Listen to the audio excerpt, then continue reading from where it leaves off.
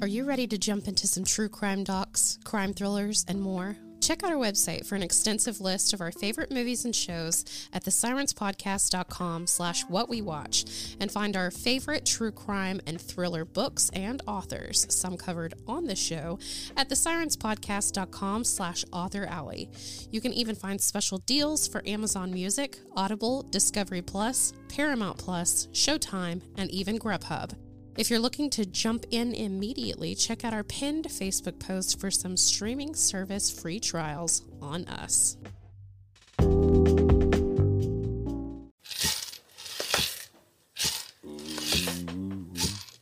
You're listening to Sirens, a true crime podcast brought to you by the Sirens Network. This podcast contains explicit content, so listener discretion is advised. The opinions expressed on this podcast are solely the views of the hosts and do not reflect the views of affiliates, associates, or sponsors of this podcast. This is Sirens, a true crime podcast.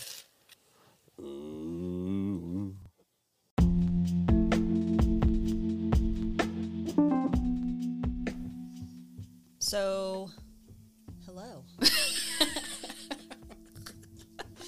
Trying something new for You're Doing Fine, Oklahoma, aren't we?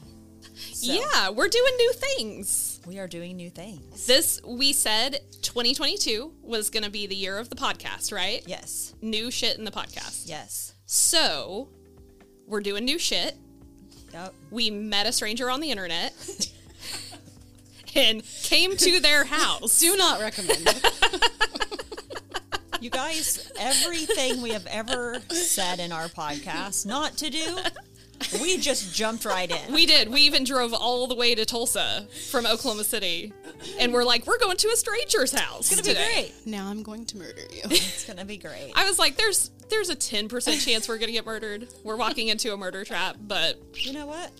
turn on that Life 360 app and it'll be fine. It'll be fine. Hasn't happened yet. It's going to be great. We still have a whole podcast to do. She might be like, and we're done. So, welcome to this week's episode of You're Doing Fine, Oklahoma. We are in Tulsa. We are in Tulsa. On location. On location. In the Sirens Den. Yeah. Ooh, I like that. Yeah. I like that a lot. With Raven from the Sirens podcast. Mm-hmm. Yeah. Doing a crossover episode. It's going to be amazing. Crossover. Yeah.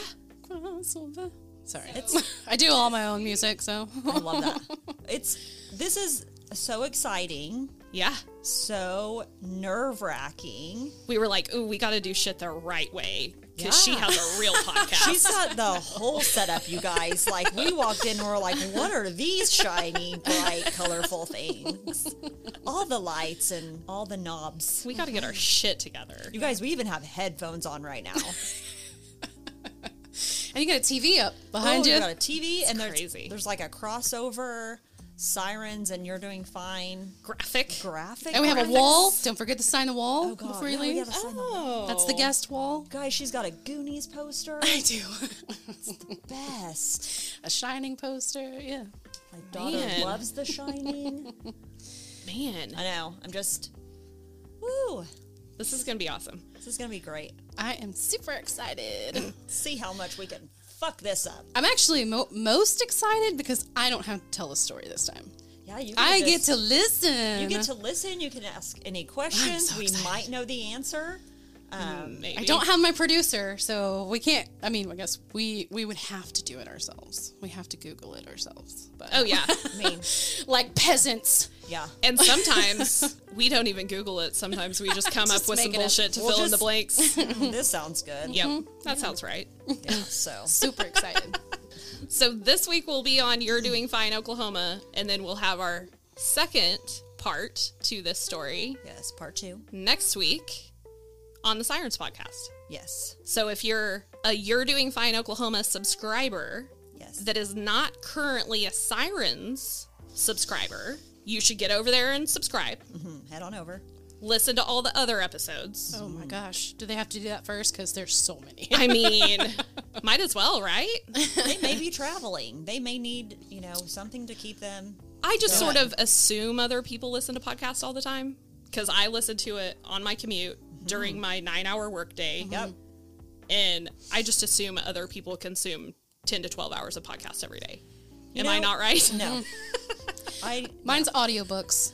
That too. I do the audiobooks and the podcast. I used to be audiobooks and I ran out of audiobooks. That's a thing. That's a thing, yeah. So I'm just kind of like, well, here we are with a new podcast, I guess. I don't know. Let's do it. It's all right. All right. So take it away, Shy. Okay, well, we wanted to try and come up with a really good true crime story, something that's obviously here in Oklahoma. So we're going to tell the story of Bobby Parker and Randolph Franklin Dial. All right. So August 30th, 1994, Randolph Dial abducts the wife of a deputy prison warden just outside the fences of the Oklahoma State Reformatory in Granite, Oklahoma. Bobby Parker was the wife of the deputy warden. She was 31 years old at the time of the abduction, obviously married, and she was a teacher and mother of 2 young girls. So, as we know, and as Shane and I have learned researching these, there's usually not a lot of information ever about the victims, right? Mm-hmm. Especially these earlier crimes that happened. You got to dig for that. Yeah. A lot of digging, still very little information, but we're going to try to, give you a little bit of information about Bobby. So, she was born, we do know, in 1962 in north central Kansas. Somewhere. She grew up on a farm. As we do in Kansas. Yes. She stated that it was a, very normal childhood, nothing out of the ordinary, which I feel like that was all of us. I think that's what most kids would 70s say. and 80s, yeah. It was all normal. Of us, we were all free range. basically. Yeah. So. And even if it wasn't normal, you thought it was normal. Oh, yeah. That's Nobody the only knew any thing different. you knew. Yeah. Bobby did attend college in Oklahoma, and this is where she would meet her future husband, a man by the name of Randy Parker. They ended up getting married in 1982. So between 82 and 86, Bobby and Randy would have 2 daughters, Robbie and Brandy. Beautiful little girls. Okay. So Randy was pretty ambitious, actually. A very career-minded man. He worked his way up through the ranks at the Oklahoma Department of Corrections and was named the deputy warden at Oklahoma State Reformatory in 93, and he was only in his early 30s, super young. Yeah. That doesn't happen. And during this time, Bobby was a teacher. She would, I think at 1 or 2 of the prisons that Randy was working at, she would teach. She became a teacher at the prisons. Oh, nice. One of the prisons, she was the special needs teacher for the special needs prisoners, and we do know that she did receive the Teacher of the Year award at one of those prisons. So she was pretty... She's good at her job. Yeah, she was good at her job. She obviously loved to teach, Yeah. working with adults, it sounds like, more than anything. So in 1993, actually the fall of 93, when Bobby and Randy, or I guess when Randy took the job, right? Yeah. At the Oklahoma State Reformatory. This is where Bobby would end up meeting Randolph Franklin Dial. I'm guessing he's not working there. He is not. Okay. He is not. So, a little bit background on Mr. Dial. Dial was born in Tulsa in 1944. He spent time in Mexico studying painting at the University of Mexico in Mexico City. He was artistic. Okay. This is where he would meet his first wife, Christine. So when we were doing this research, we do know he was married at least 3 times. He was married at least 3 times in Oklahoma. Oh.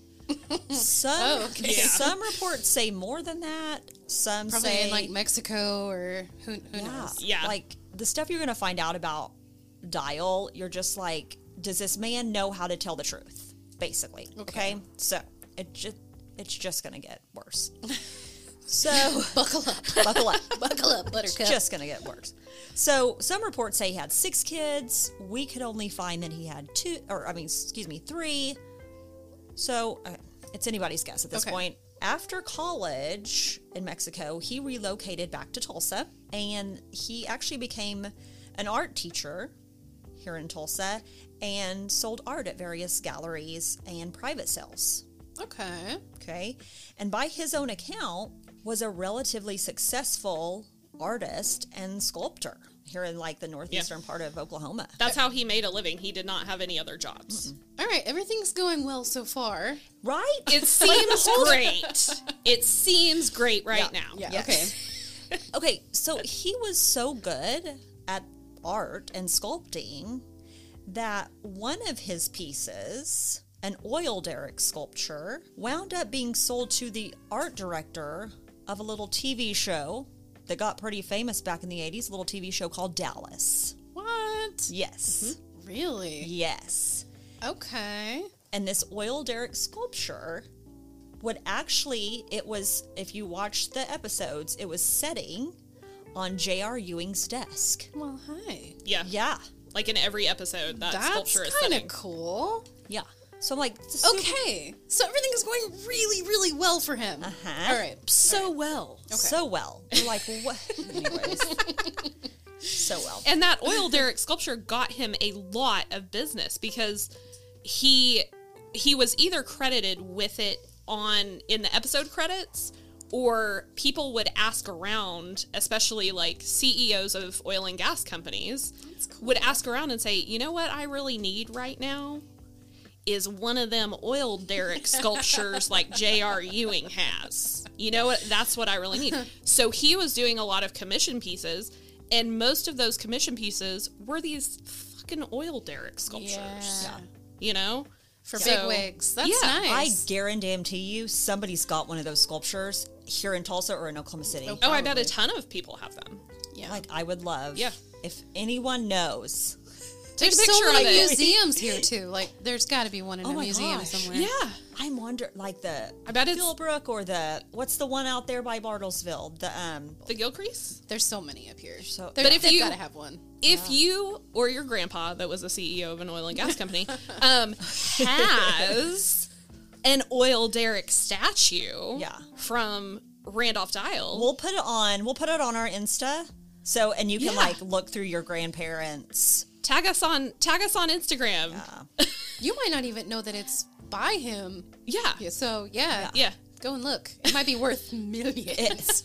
It's literally like seriously could. Yeah. So everything it was going good, Yeah. right? So we think, right? Seemingly. Yeah. So, and from reports, his early criminal history was super minimal. Like he wrote some bad checks here and there. Like who the Okay. fuck didn't in the 80s? Right.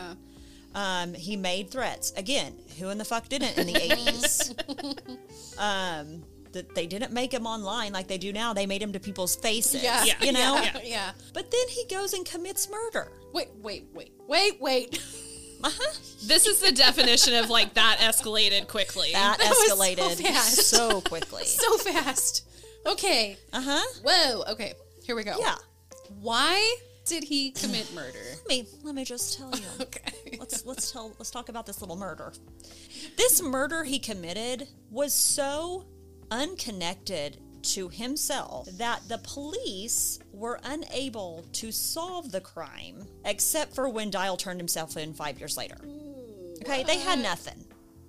Literally They had nothing. And when you try to look up the details, like media details on this murder from 81, Nothing. it's like, well, this guy died in Broken Arrow, and then nothing. What? Yeah. Yeah. Mm-hmm. So then why did he turn himself in? We'll tell you. Okay. So this is what happens when Sharon and I talk. Okay. We're going to get to that. We're going to All right. hold, please. We're going to get to hold. So the person that Dial would end up murdering was a man by the name of Kelly Hogan from Broken Arrow. This murder happened in September 16th, 1981. Right down the street. Oh, yeah. Cool. You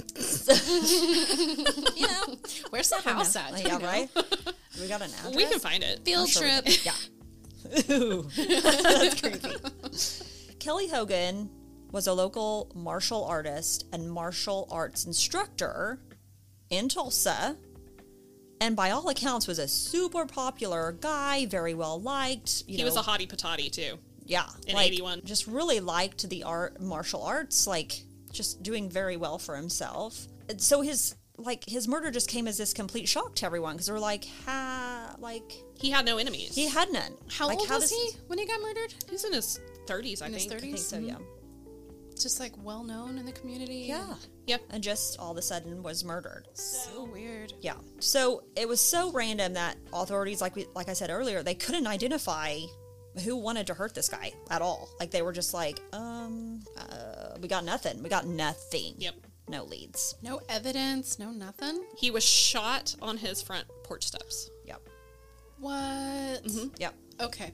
Yep. 5 years after the murder, Randolph Dial would walk into a police station in Las Vegas, Nevada, and turn himself in for the murder. For the murder that happened here in Oklahoma? 5 years prior. Yes. That's such a strange thing to do. Okay. So let's go into his motivation for that. So another fun fact about Randolph Dial, he also wrote a book. It's a self-published, I'm going to say loose biography because it's total bullshit. Oh, no. It's got to be at least 80% bullshit with some smatterings of small truths. Yeah.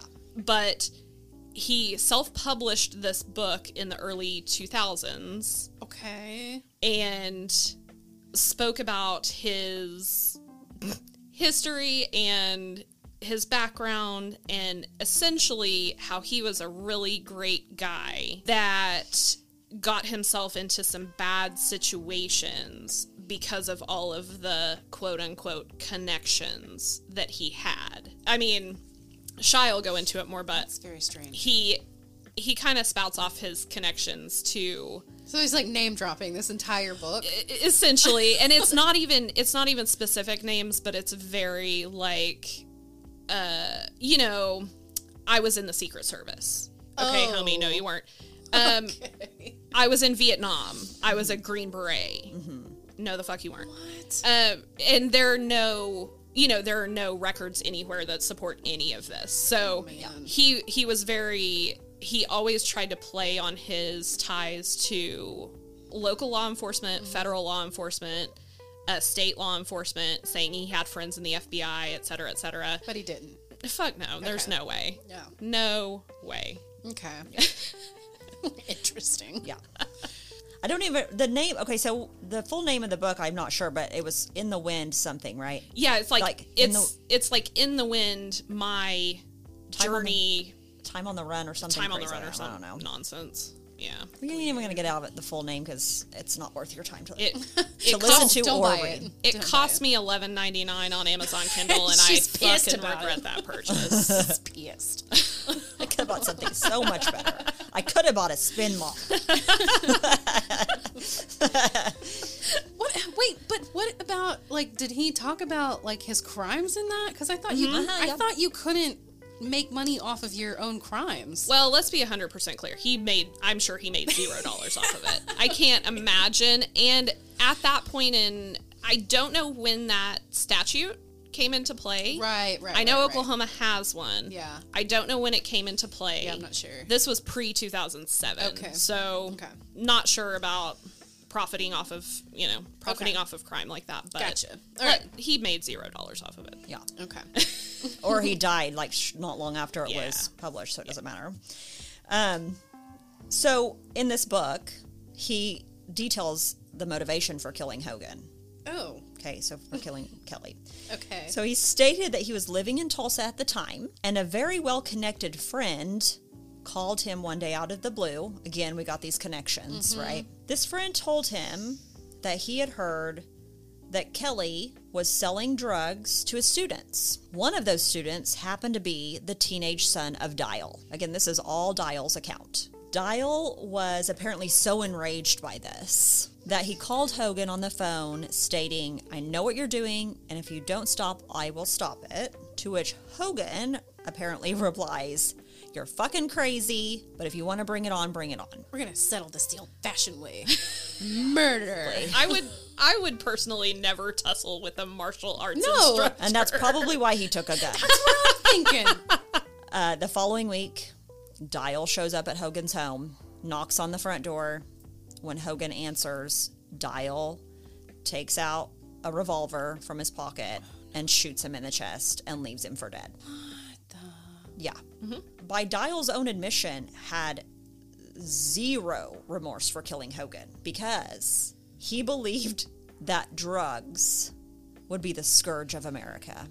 But he literally has no actual evidence that any of that was happening. And he goes into this whole thing in his book about how he feels so passionately that drugs are going to ruin the American dream or whatever, and how he was so passionate about it and was telling everyone he could, including his friends at the FBI and the OSBI, that they needed to be tougher on drugs. And what about murder? We're like, but you fucking shot someone that you don't even know. Yeah. Murder's totally fine, y'all. Just don't do drugs. Yeah, Don't do drugs, y'all. So he keeps the secret to himself, like doesn't tell anyone. And then somewhere around 1986, Dial reportedly learned that the well-connected friend who told him that Hogan was dealing these drugs from the studio was really a disgruntled former student of Hogan, wait for it, who was injured during a sparring with Hogan and reportedly lost the use of his penis due to the injury. Legitimately, in his book, he says 5 years later, he starts hearing through the grapevine that this well-connected friend, and he mentions him in the book. I didn't even put it down because it's probably complete and total bullshit. Yeah. That this alleged well-connected friend, and we're not talking well-connected law enforcement side, we're talking well-connected like mob side. Ooh.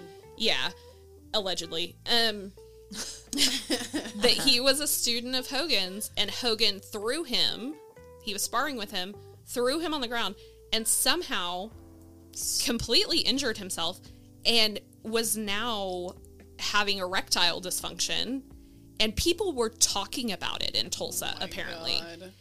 Why are we talking about this guy's dick? That's what I'm saying. Who's talking about other dudes' dicks, but whatever. And It was a woman. Dicks are very, important She was like, to guys. he can't use it. And he was like, oh, I need to make some shit up I right need, now. Yeah. Like, I need everyone to know that I can no longer use my penis, so... yeah. Oh my God.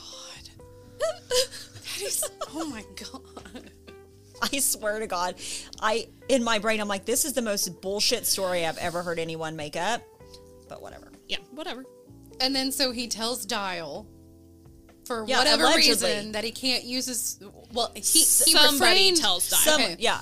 Okay, somebody tells Dial that this guy said that because he can't use his penis. Yeah, this dude has erectile dysfunction now because he was Okay. injured during a sparring match with alright. Yeah. Kelly Hogan. So instead of being like, hey, I want to hire you to kill someone because you're a hired gun, I just think any man that goes to find someone, that goes to find an assassin, a gunman, to kill someone else, if there was really a problem with their fucking dick, they would have said, this guy made me impotent. I need you to off him. And the other dude would be like, I got you, Where- bro. where I go. Yeah, Bet. yeah. where I go. I got you, bro. Well, maybe he thought he could get it for free if he just riled him up a little bit, with this drug story. I mean, There's so much. I'm just going to keep going. 'Cause the lies. There's on so top much of lies. bullshit, There's it's so hard much to unpack. bullshit. Okay. It's I'm just- I'm trying to keep it all straight. So Right? I feel like we're just about to get out of hand. Like, we're not out of hand already, but Dial is out of hand. he's out of hand. Yeah. Dial's way past being Okay. anywhere in line with anything. So he found this out and he turned himself in. That's his story. Okay. That's the story he's sticking to. Yes. But why would that provoke him to turn himself in? I'm getting ready to tell Okay. you. All right. I love this. It's not Shanna. I know it's just I was like having Shan, two what are we bees in gonna- the same studio, right? Because usually when we were talking about this earlier, I was like, Shan usually is the one that's Yeah. like, but why? But how? And I'm like, hold on, I'm going to tell you. And Shan's like, oh yeah, because I already know this story. We did all, yeah. So I love this. All right. Okay. At that point, Dial realizes that he has been used to do someone else's dirty work with this so-called playing on his feelings about drugs and his son. Okay. After this realization, Dial turned himself in to Las Vegas authorities, where he stated, okay, here's lie number 3, that he had killed Hogan for $5,000 given to him by a Tulsa businessman, insinuating that he was hired as a hitman for a mob-type character. So did he give the name of the guy who initially told him? No, because it's all lies. Oh my God. It's all bullshit. It's all like it's another lie. At first, it's his son. Okay. He's killing for his son. Then he's killing for another man's penis. And now he's killing for the mob. Cool. Yeah. Cool. Yeah. Just All so long as we're all on the same page. It's all lies. Lies 1, 2, and 3. Okay. Makes perfect sense. It does, right? So, very quickly, Dial was extradited back to Oklahoma, charged with murder in the first degree, and was eventually sentenced to life with parole, and was serving his sentence in Granite, Oklahoma, at the Oklahoma State Reformatory. Okay? Wait, Granite? Granite, Oklahoma. No idea where that's at. It's southwest. It's like down there by Lawton and Altus and that area. Okay. By the time Randy and Bobby Parker got to Granite in 93, Dial had served 7 years of his life sentence. Okay. And by this time, was enjoying the perks of being a prison trustee. I am angry. So, You've had other issues with the prison trustee status, Yes, right? yes. Yep, me okay, too. here's the thing. So he was obviously in prison for murder in the first degree. For him to have trustee status Is stupid. he had his status at medium security because of his conviction, right? Had to be lowered to minimum security for him to have this status. Okay. Huge eye roll. Now we're going to get into the fun stuff of what all he did Oh no. while he was Here we go. the fun-loving trustee. Fairly quickly, Dial gained not only the trust, but the respect from the warden, Jack Cowley. Cowley ended up providing him with many opportunities to do art, to manage different projects inside the prison, and basically treated him as a friendly acquaintance. So we know one thing's for sure. Yeah. You're like, great. Yeah. Yeah. Sounds great. So, there was a 48 Hours 2020, what was it? Dateline something. Something like that. There was a special over this called The Devil and Bobby Parker. Okay. And these, interviews with people, he very much was master manipulator. I honestly believe that he was the textbook narcissist, maybe sociopath. Anybody that doesn't have a ton of common sense would fall for his bullshit. You know what I'm saying? Mm-hmm. So the whole time you're watching this stuff, you're like, how? The whole time we were going through this, we were like, these fucking men are falling for his bullshit. The men. These fucking men are falling for the bullshit. And the women are like, yeah, just doesn't feel right. We got the best. One of the women in this story, we love giving a shout out to like badass women for all of the crimes, like true crimes we've covered. Oh, yeah. There's one woman in here we're like, fuck yes. Like she was like, I ain't dealing with this shit. Like y'all are dipshits for believing any of this. Anyways. So the warden was totally tight with him. Totally tight with Warden Jack Cowley. Mm-hmm. That sounds perfect. Mm-hmm. Cowley was known as the inmates warden. I think it was a newspaper reporter, maybe even the prisoners at the prison, said he had this management style called hug a thug. So he very much was like a reformatory, like he wanted to... He wanted to rehabilitate. These There's prisoners. nothing wrong with that. Yeah, There is nothing wrong with it. But you're still dealing with murderers. Yeah, you still got to know your audience. Yes. You still got to read the room a little bit. Right. And I'm just going to put this out there, not everyone is redeemable. It's true. I'm just throwing that out there. 100%. Yeah. They can get right with Jesus, like, after the fact, but not everyone needs to be out on the streets living their lives. Right. Yeah. 100%.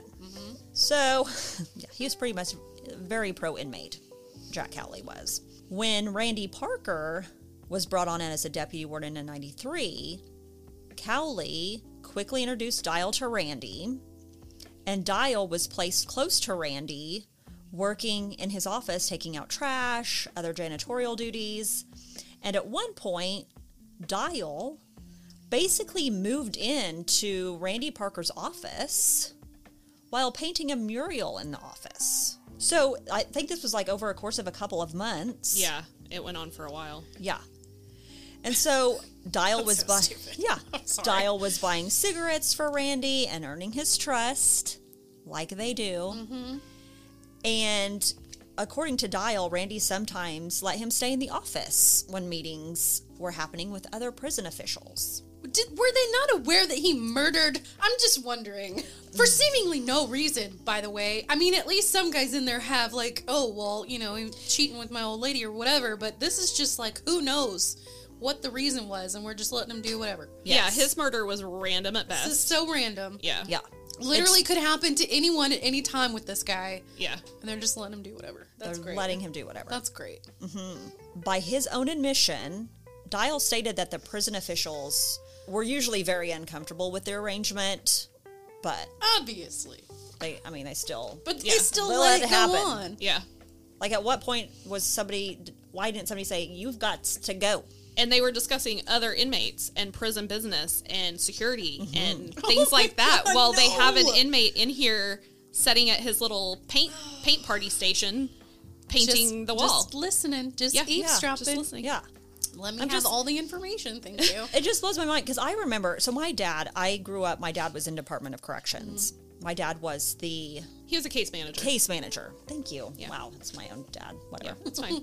But he never had pictures of us, anyone Oh, in his family yeah. in our offices. Smart. And anytime a prisoner came in that knew us, because there was some Yeah, we had that a lot knew of our family. A lot of people go to prison from our small town. From ours, Well, in Oklahoma. Yeah. Like everybody knows everybody in Oklahoma. would pretty much be like, you don't know me and you don't know my family. Yeah. Are we clear? Yeah. Like, we're not playing this game. That's smart. Yeah. So for somebody to be like, sure, buddy, it's so Let's be foreign. best friends. Yeah, it's so foreign to me that I'm like, Yeah, and her dad worked at a medium security facility, medium and minimum security facility. Yeah. So it wasn't. I mean, he wasn't working on death row or anything. It was. insane. It was medium and minimum Yeah. security criminals that would be getting out soon. yeah, that were there for short Yeah, periods. people but, that were there for theft and stuff like Yeah. that. They were Yeah. not there for murdering people. yeah. So And he was still on top of it. yeah, he was Oh like, yeah, no, he didn't fuck around with any of that nonsense. no. He's like, I'm putting my family in. That is in so danger, so, crazy yeah. that these people are just like, yeah, whatever, man. Whatever Yeah. you want. That's why I'm just like, how? So whatever happens, whatever you're about to tell me that happens after this, I feel like it's probably on those people. Fair enough. Okay. That tracks. If we're allowing it to happen, I'm Yeah. just saying, whatever's about to happen. That tracks. Yep. This is fun. I usually don't have paper. So Dial he ended up being placed as yard maintenance man at the Parker residence. Parker residence was outside the prison walls. What? Yeah. He got to do yard work and general like upkeep around the house because the house belonged to the prison. Okay. But. All right. Yep. Okay. So, okay. So who's watching him while he's doing this? I mean, he's a trustee, so they're just letting him do it on his Basically, own? yeah. Literally no one. Yeah. All right. Yeah. They're just like, we trust you. Trustee. Okay. / murderer. So this is my favorite story that we found while researching this. So Randy Parker's secretary, her name was Ann Brooks. Okay. She would later testify that Warden Cowley and Dial had become friends and that they spoke frequently inside the prison. Okay? I don't like that at all. She also went on to testify she did trust him and always called him that conniving inmate. Smart woman. Okay? Okay. My favorite story that she testified, the best. She testified that one morning, she always made coffee for the office, okay? She not only made coffee, she supplied the coffee maker and coffee for this office. Like, nice. it was hers, Okay. okay? So she's just being the best secretary ever. And one morning, the coffee was all drank up, like it was gone. Dial came in, wanted a cup of coffee, and she was like, coffee's gone. I'm not making another pot. Also, it's not for you. Get out. Exactly. Right? What is happening? She would later be reprimanded by Cowley What? and told in no uncertain terms that Dial could have coffee whenever he wanted it. No. So this badass, Anne, took her coffee pot and coffee home. I was like, I'm not making coffee anymore. Y'all don't get coffee. Oh. You're going to act like children. I'm going to treat you like She children. literally took her ball and went the fuck home. She's And like, was I like, know. fuck you guys. It's my If coffee. I have, no, I'm not serving an inmate coffee. I'm not serving a murderer coffee. Yeah. No. It's my freaking coffee. They can go get coffee at the commissary. Yeah. Good luck. Yeah. Yeah, I like her. I like Yeah. Anne. Yeah, we did were too. like, wow, she's a bad bitch. Yeah. Anne gets it. Yeah. At this time, Dial having his hands in basically everything at the prison, right? He helped set up a staff gym that had a walking track, weights, treadmills, all the things that were to be used by the employees and their families. This was set up in a vacant cell block. He had people so Wrapped around his his fingers. Yeah. That they let him live in this vacant cell block with access to a shower, a phone. What? Yes, by himself. And no guards. So whenever prison employees or their family members came in to work out, he's just creeping around overseeing their workouts. Just hanging out. That's not cool, man. Not at all. That's fucking, why would you, that's so weird. Why would you do that? That's so strange. It Also makes me wonder, you said that he was coming in and out of the warden's office a lot? all the time, yeah. So, like, isn't that where they keep, like, case files and stuff like that? Oh, Like, yeah. He was, by his account, he was overhearing private case information on a multitude of inmates. And he utilized that information in the yard because he also ran a business. Of course he did. Of course. You know, he ran a trade business Of course. where he would take shit from the commissary and then trade for other stuff. Okay. And no one was calling him on his bullshit because he was friends with the warden, right? And he's just finding all of this blackmail Uh-huh. Yeah. on literally anyone and everyone. Yeah. Yeah. He was quiet enough to kind of creep around in the background and no one thought he was A problem. murderer? Right. You know? Yeah. Okay. Yeah. All of this is going downhill, I feel like. He was so just kind of separated from everyone that they have head count in the morning and at night, every prison. Head count. Right. At least twice a day. Right. You come out of your cell and they physically count your heads, right? Yeah. He didn't have to do that. He could call in from his From the cell, vacant cell block with from the his- gym. At the gym. What? Yeah. Oh. I know. Okay. Yeah. All right. I feel like if I were in charge and I found this out, I'd be like, everyone's fired.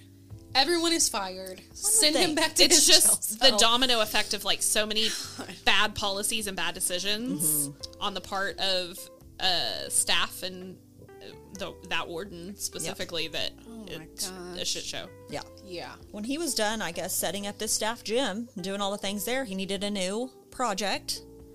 So he convinced Cowley to set up a pottery studio in the Parker's garage.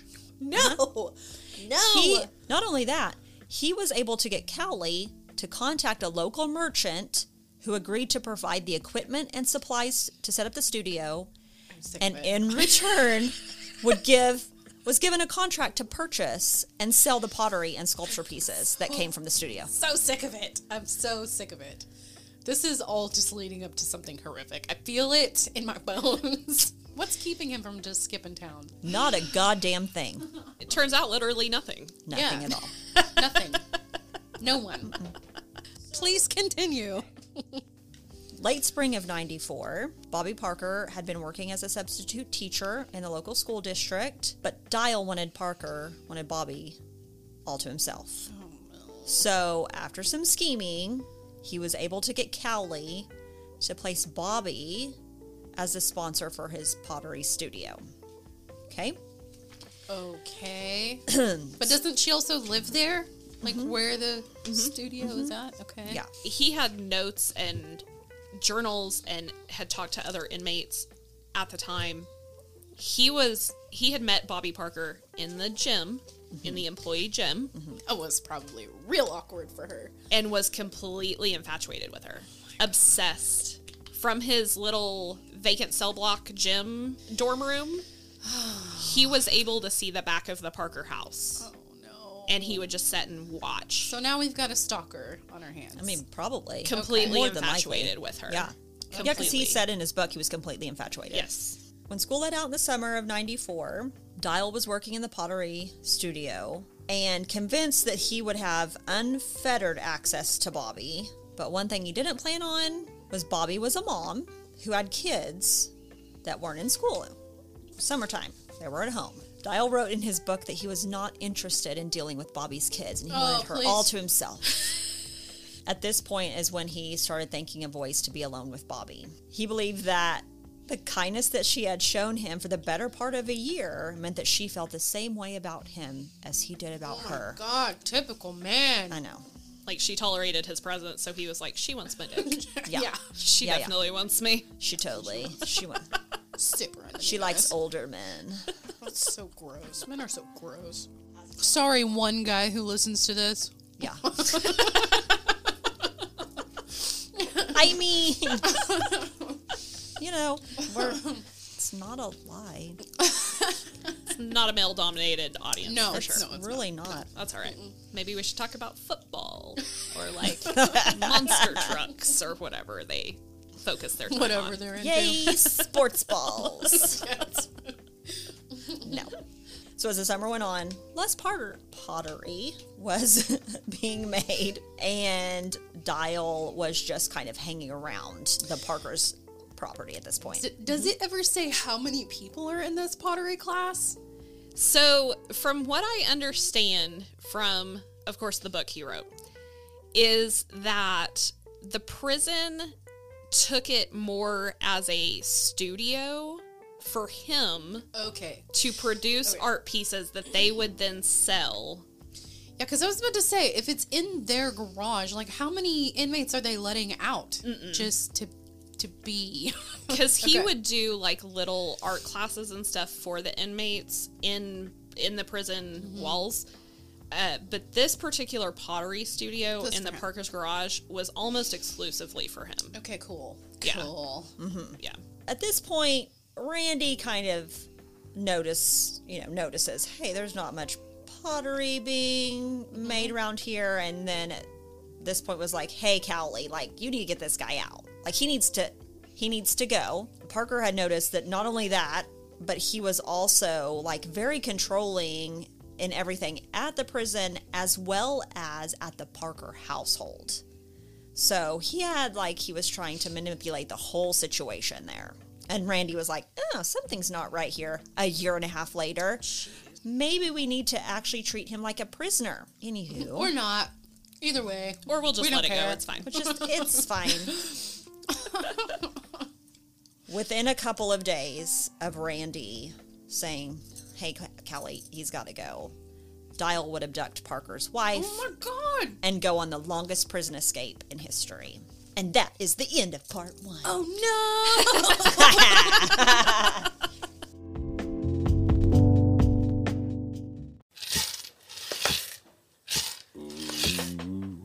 You've reached the end of our episode. All suspects are innocent until proven guilty in a court of law. Join Raven next time on the Sirens Podcast.